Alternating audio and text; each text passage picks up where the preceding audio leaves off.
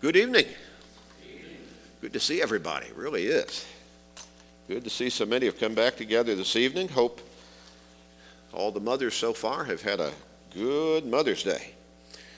But it's great to be here today. This is the Lord's Day, and that's wonderful. We're going to finish our series this evening on a guide to help decide. And what we've done during this particular series is we've tried to look at how God has provided guidance for us through His Word to be able to make the right decisions in situations where we might not have the specifics, this is right or that's wrong, spelled out for us directly in Scripture. And we've talked about how we face a lot of those decisions. Now, we have some very direct instructions as to what God wants us to do and wants us to stay away from, but we meet some particular circumstances where we look in the Scriptures and there's no specific on that, but what we've tried to bring out is that's okay because God has given us general guidelines to guide us in these situations to make the right decision. And so we continually have to make decisions as to behavior and conduct. We want to stay true to our Christian character. We want to live the righteous life. But again, sometimes we're faced with decisions that are look like they're kind of on the border. Okay, should I do this? Should I go there? Should I be with these people or should I not? And what should I do along this line? What would God want me to do?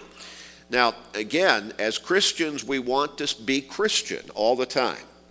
Jesus said in Matthew chapter 5, verses 13 through 16, first in verse 13, he says, you're the salt of the earth. And what he means there by that particular characterization is that we're supposed to be a seasoning influence for good upon the world around us, including the people around us. Now, first and foremost would be our family members, but also upon people we work with, neighbors, go to school with, and even upon our brothers and sisters in Christ as we come together as the church.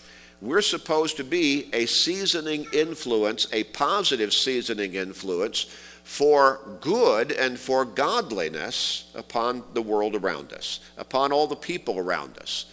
And so we want to live up to that responsibility and instruction.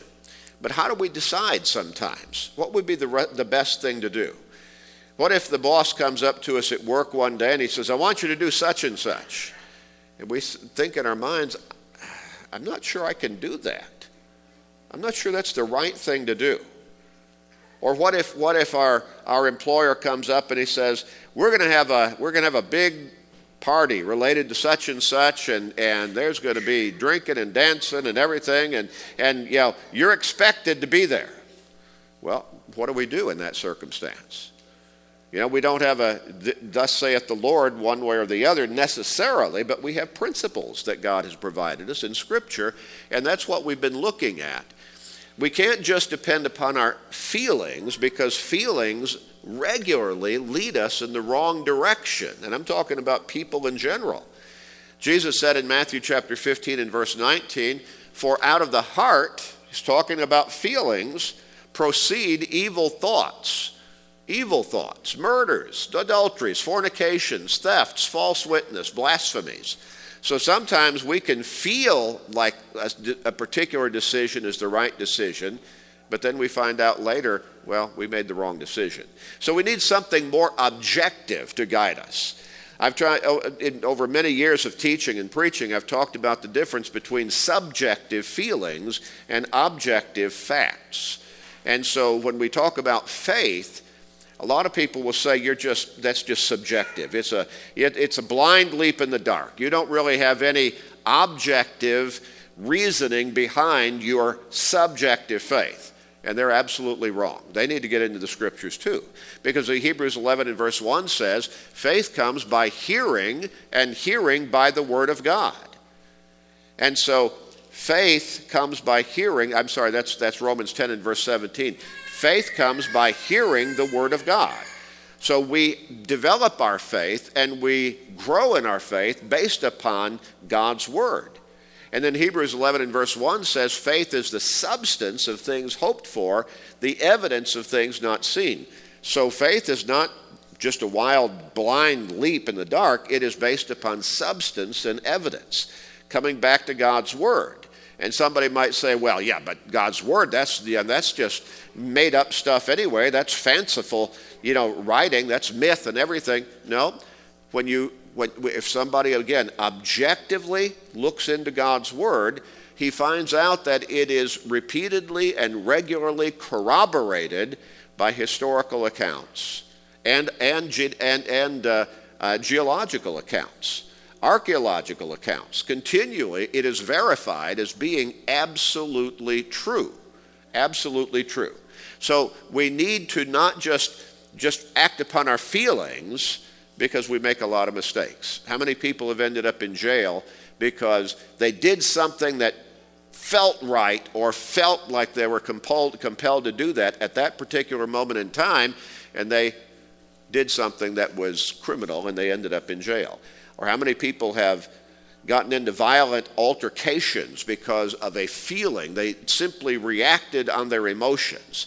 Well, those are just examples of what we're trying to get across when we're talking about how do we make these decisions when the particular is not spelled out specifically in Scripture. So we've studied 5 general principles so far, and we'll look at the 6th one this evening.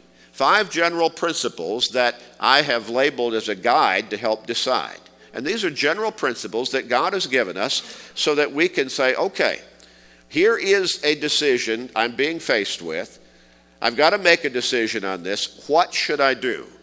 It's not one of those, thus saith the Lord, here or there, yes or no, but I'm torn. I'm not sure. What should I do? And so God has given us these guidelines. First, Colossians 3 and verse 17, we said, can I do this in the name of the Lord? Because as a Christian, I wear the name of my Lord all the time, wherever I am, day in, day out, all day long. Can I do this and honor that name? Second, we looked at 1 Corinthians 10 and verse 31. Can I do this to the glory of God? Bottom line, as a Christian, we ought to be living to God's glory all the time, to the best we can. So can I do this and still live a life that will glorify God in this action? Third, we looked at Proverbs chapter 10, verses 22 through 25. Can I ask God's blessings upon this decision? And the last few verses in Romans chapter 14 talks about that too. Whatsoever is not of faith is sin. So can I have confidence that what I'm doing is okay with God? That God will bless me during this? Can I ask God's blessing upon this decision? Pray to Him and say, please bless me as I take this particular direction in life. Number 4, we looked at 1 Corinthians 8 and verse 9. Will this, if I do this? Now maybe again, and Paul addresses this in 3 different lengthy texts as to making a decision, but thinking about, and he says this decision is fine. It's a good, we have the right to go ahead and do this. And we particularly focused on 1 Corinthians chapter 8, and there it was, eating meat that had been offered to idols that we buy in the marketplace, and then we simply eat it as food. He says, that's fine, because an idol is nothing, and so we can do that.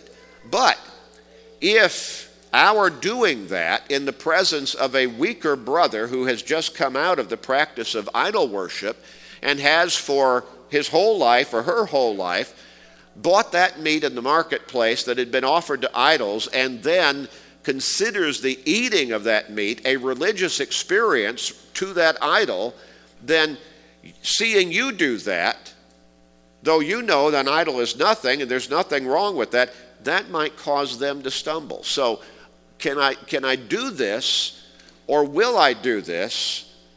Will my doing this be an unnecessary stumbling block to others?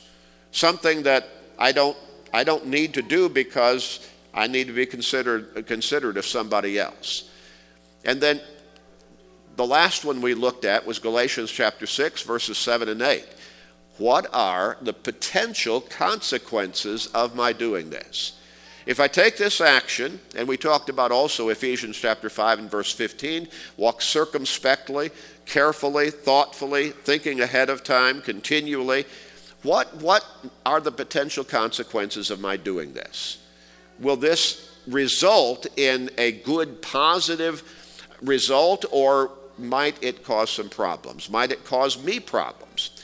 So this evening, we're going to look at the final one that I'm bringing out. Now, you might be able to think of some other general principles. These, when I first started putting this study together some time back, I think I just listed 3 different ones. And then I've come to add 3 more to them, and this is the final one.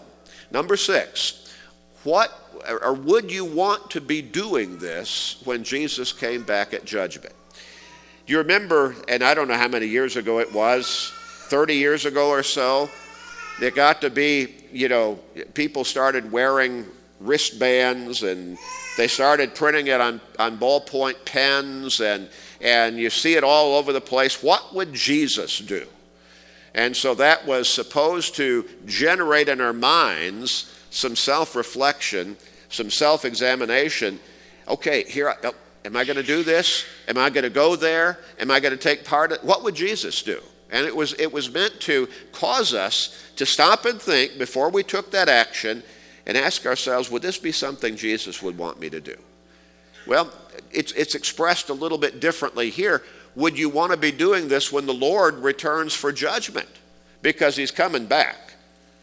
When we partake of the Lord's Supper, the Apostle Paul wrote in 1 Corinthians chapter 11 that we, in partaking of the supper, we proclaim his death until he comes again. And so sometimes we might not think about how important it is for us to partake of the Lord's Supper every first day of the week, but in doing so, we are memorializing Jesus' death, burial, and resurrection for us. But we're also, in partaking of that supper, that action is shouting out to the world around us, he's coming back. And it also helps us remember he's coming back. So, would you want to be doing this when the Lord returns on that final day of judgment? Now, as adults, we could probably stop and think back about some particular situation in our life when we were younger and starting to grow up, and we were doing something, and all of a sudden, Mama or Daddy walked in on us. And that was an oh no moment. I remember one time I was out late at night. I was supposed to be back home by a certain time. And I was way past that time. And that was before I started driving, so I'm walking down the streets in Chicago, and the worst sight almost that I could have come up in front of was my dad walking down that sidewalk looking for me. That was an oh no moment for me. We've all had those, haven't we? Well, the worst could be if the Lord came again when I was doing something I should not be doing. So, let's think about that. Matthew chapter 24 and verse 44. Therefore you also be ready, for the Son of Man is coming at an hour you do not expect.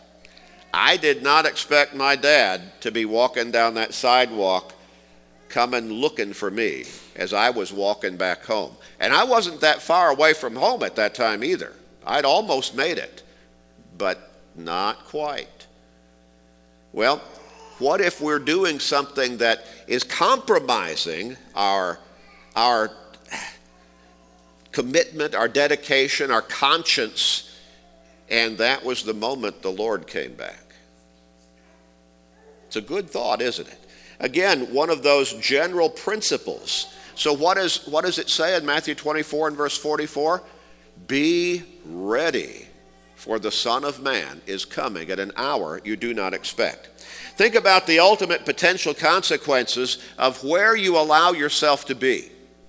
what you are taking part in if the Lord were to come back at that particular moment. What you're involved in, what you're doing, who you're with, whatever place you might have put yourself in at that particular time. In verses 36 through 44, the text goes on. But of that day and hour, no one knows. Remember when the apostles asked Jesus if he were going to restore the kingdom at such and such time. 2 different times they asked him, and both times he said, that's not for you to know. I don't even know. Only my Father in heaven knows when that day will be. So we don't know. But of that day and hour, no one knows, and not even the angels of heaven, but my Father only. But as the days of Noah were, now look at this. And this is something we can relate to. As the days of Noah were, remember some months ago we went through a study of the Genesis flood in Noah's day as a faith reassuring and building study. As the days of Noah were, so also will be the coming of the Son of Man.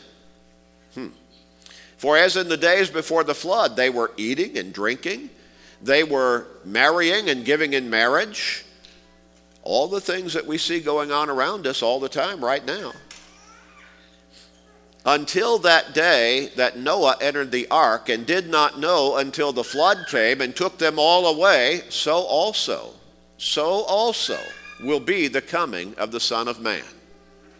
Well, then 2 men will be in the field, one will be taken, the other left. 2 women will be grinding at the mill, one taken and the other left. Watch therefore. Now again, all the regular things we see going on around us all the time, every day, common things. 2 men will be working, 2 women will be doing their thing. And then, but what happened on that day? What happened on that day? The flood came. And it was cataclysmic, and it was sudden. Even though Noah, I believe we're to understand, had been teaching people, reaching out to them, at least trying to tell them, listen, God is bringing judgment upon mankind. And that was for 100 or so years he was trying to get that message across as he and his sons were building the ark. But nobody listened. Nobody paid attention. But here's the message from our Lord. Watch therefore, for you do not know what hour your Lord is coming. But you know this, that if the master of the house had known what hour the thief would come, well, if we knew if a thief was coming to break into our house, we would get ready, wouldn't we? And we'd be ready. He would have watched and not allowed his house to be broken into. Therefore, you also be ready, for the Son of Man is coming at an hour you do not expect. Now, Jesus is coming one day. And people can deny that. They can kind of push it off and, to the side. They can kind of push it back in their mind. They can try to just say, oh, everything's going on. Peter, even in Peter's day, in the first century, when he wrote 2 Peter chapter 3, and you read through the first 8 verses there, even in that day, people were already discounting the coming of the Lord for the final day of judgment. They were scoffers, as he puts it in that particular text. And they were saying, look, sun goes down, the sun comes up every morning. Everything's going on every day, just like it always has. What are you talking about? Jesus is coming again. Why hasn't he come yet if he's coming again? Well, imagine those people in Noah's day. And Noah trying to tell them, look, the world is wicked. Humanity is wicked. You need to repent. The Lord God is going to bring a flood upon us in judgment. But nobody listened. And so that day when the flood finally came, everybody was doing their regular thing they were always doing. Marrying, getting married, doing their whatever it was they did every day on a normal basis. And then everything changed. Everything changed. Well, that's the way it's going to be, Jesus said, when he comes again. People are going to be going on about their normal routines, thinking everything's just normal, everything's going on like it does every day. And then he will suddenly appear and call us all to account, and everything will change. We need to always be ready, for the Lord will come in that final day of judgment. And we need to recognize that and keep that in our minds, in the forefront of our minds, really. 1 Thessalonians chapter 5, beginning with verse 1. But concerning the times of the seasons, brethren, you have no need that I should write to you, for you yourselves know perfectly that the day of the Lord so comes as a thief in the night. Now, that's not to put a negative connotation in associating it with thievery. It's just saying at a time we don't expect. At a time we don't expect. As a thief in the night. I remember one time, many years ago now, my wife and I had been out on a trip. We came back, drove into the garage, and every cabinet, we have quite a number of cabinets in our garage, every door was open. Looked strange.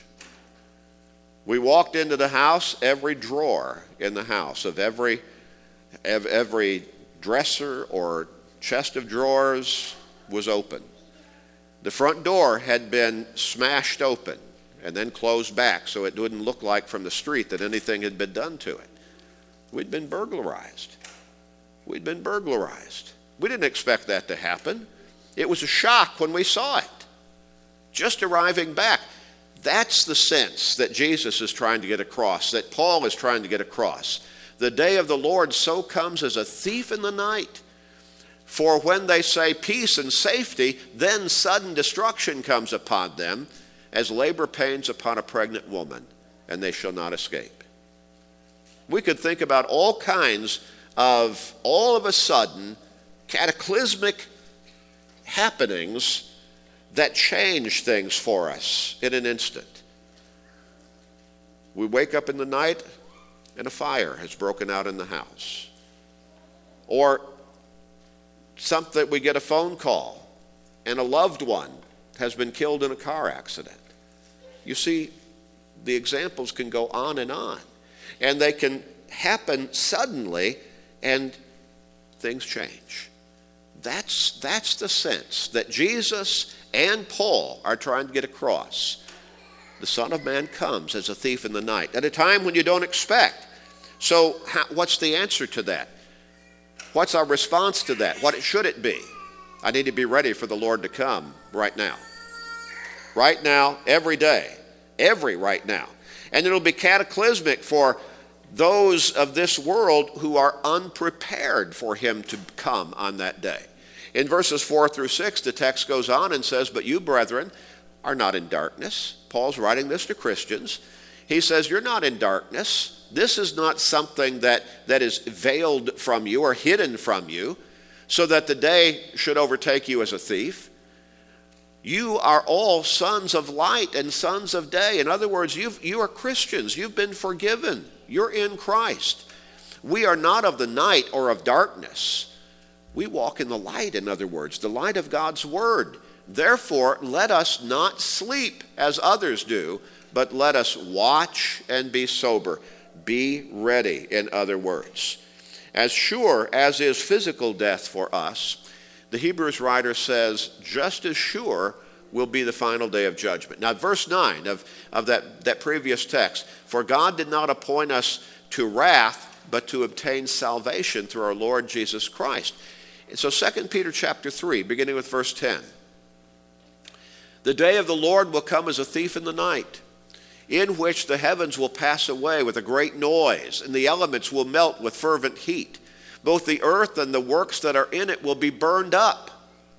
Now, these are statements of reality, and we could say impending reality, for the whole world and everybody in it.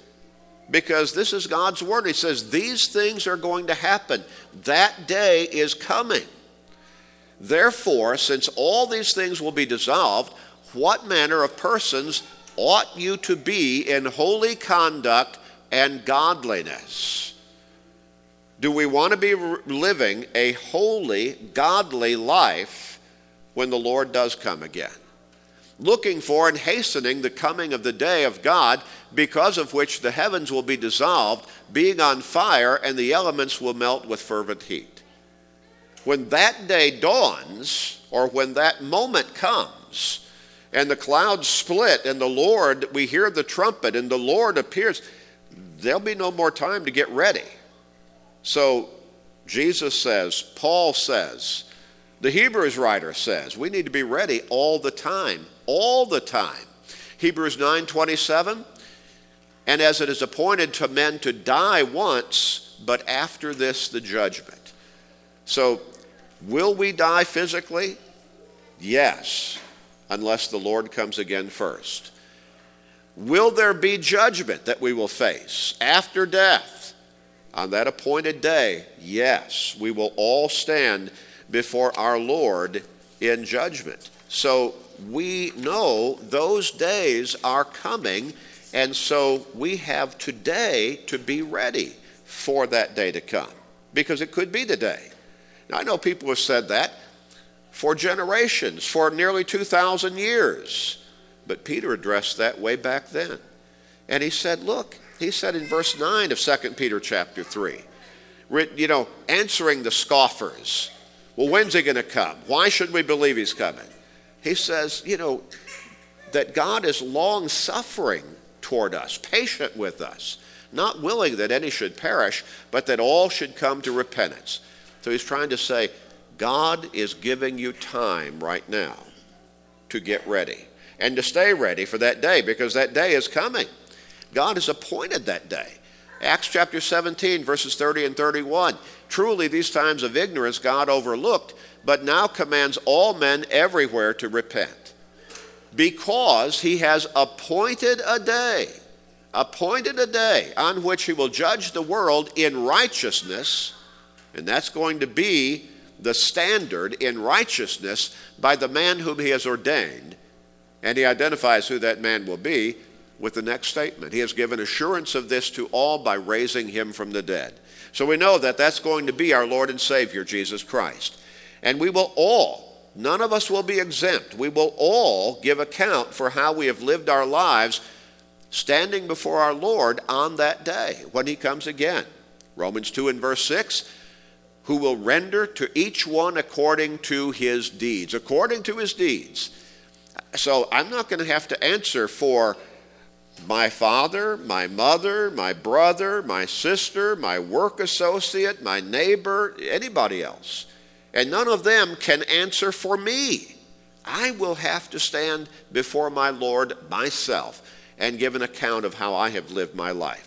2 Corinthians 5 and verse 10, we must all appear before the judgment seat of Christ, that each one may receive the things done in the body, according to what he has done, whether good or bad. Hebrews 4 and verse 13, there is no creature hidden from his sight, but all things are naked and open to the eyes of him to whom we must give account.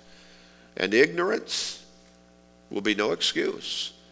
2 Thessalonians chapter 1, beginning with verse 7, when the Lord Jesus is revealed from heaven with his mighty angels in flaming fire, taking vengeance on those who do not know God, ignorance is no excuse, and on those who do not obey the gospel of our Lord Jesus Christ.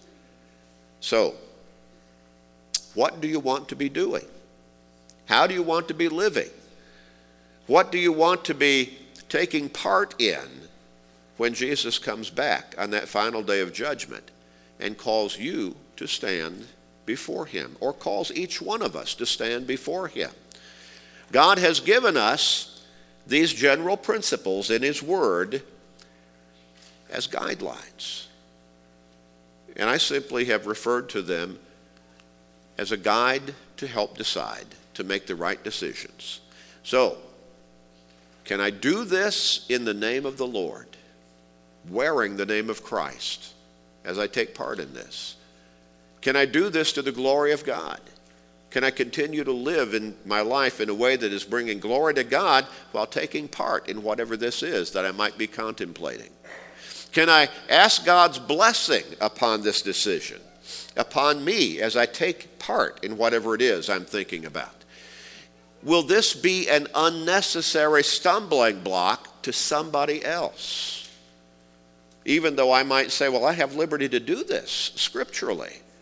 But could somebody who does not have the depth of faith that I might have, could that still be a stumbling block for them? Do I need to be more concerned, more conscious of them and help them grow in their depth of knowledge of God's Word? What are the potential consequences of my doing this? Let me look down the road and see what this decision might lead to farther down the line. And then, as we talked about this evening, would you want to be doing this? Would I want to be doing this when the Lord returns on that final day of judgment? These are really common sense principles that we always ought to consider in making decisions that may pertain to our staying faithful and just before God, or maybe crossing the line in the other direction. I think they're good principles. I think they make sense, and I think we see scriptural support for them. If you're here this evening needing to change your life in some way, do you need to repent of something in your life? Do you need to take a shift in the way you have been living? Don't be so embarrassed, so proud that you say, well, I can't do that. I'm not going to do that. I'm not ready. Look, again, the Lord's coming one day. Be ready today for that day. God wants to forgive you. He wants to receive you back. We'd love to pray with you and for you. Or maybe you're at the point where you say, I know I need to be baptized for the remission of my sins, but I'm going to get some things straight first. You can't get things straight without getting things straight. That's a pivotal step in your life to getting your life straightened out. We'd love to help you with that. If you need to study some more, just ask us. We'll study with you. We're going to sing the invitation song. If you need to come, won't you come right now as we stand and sing?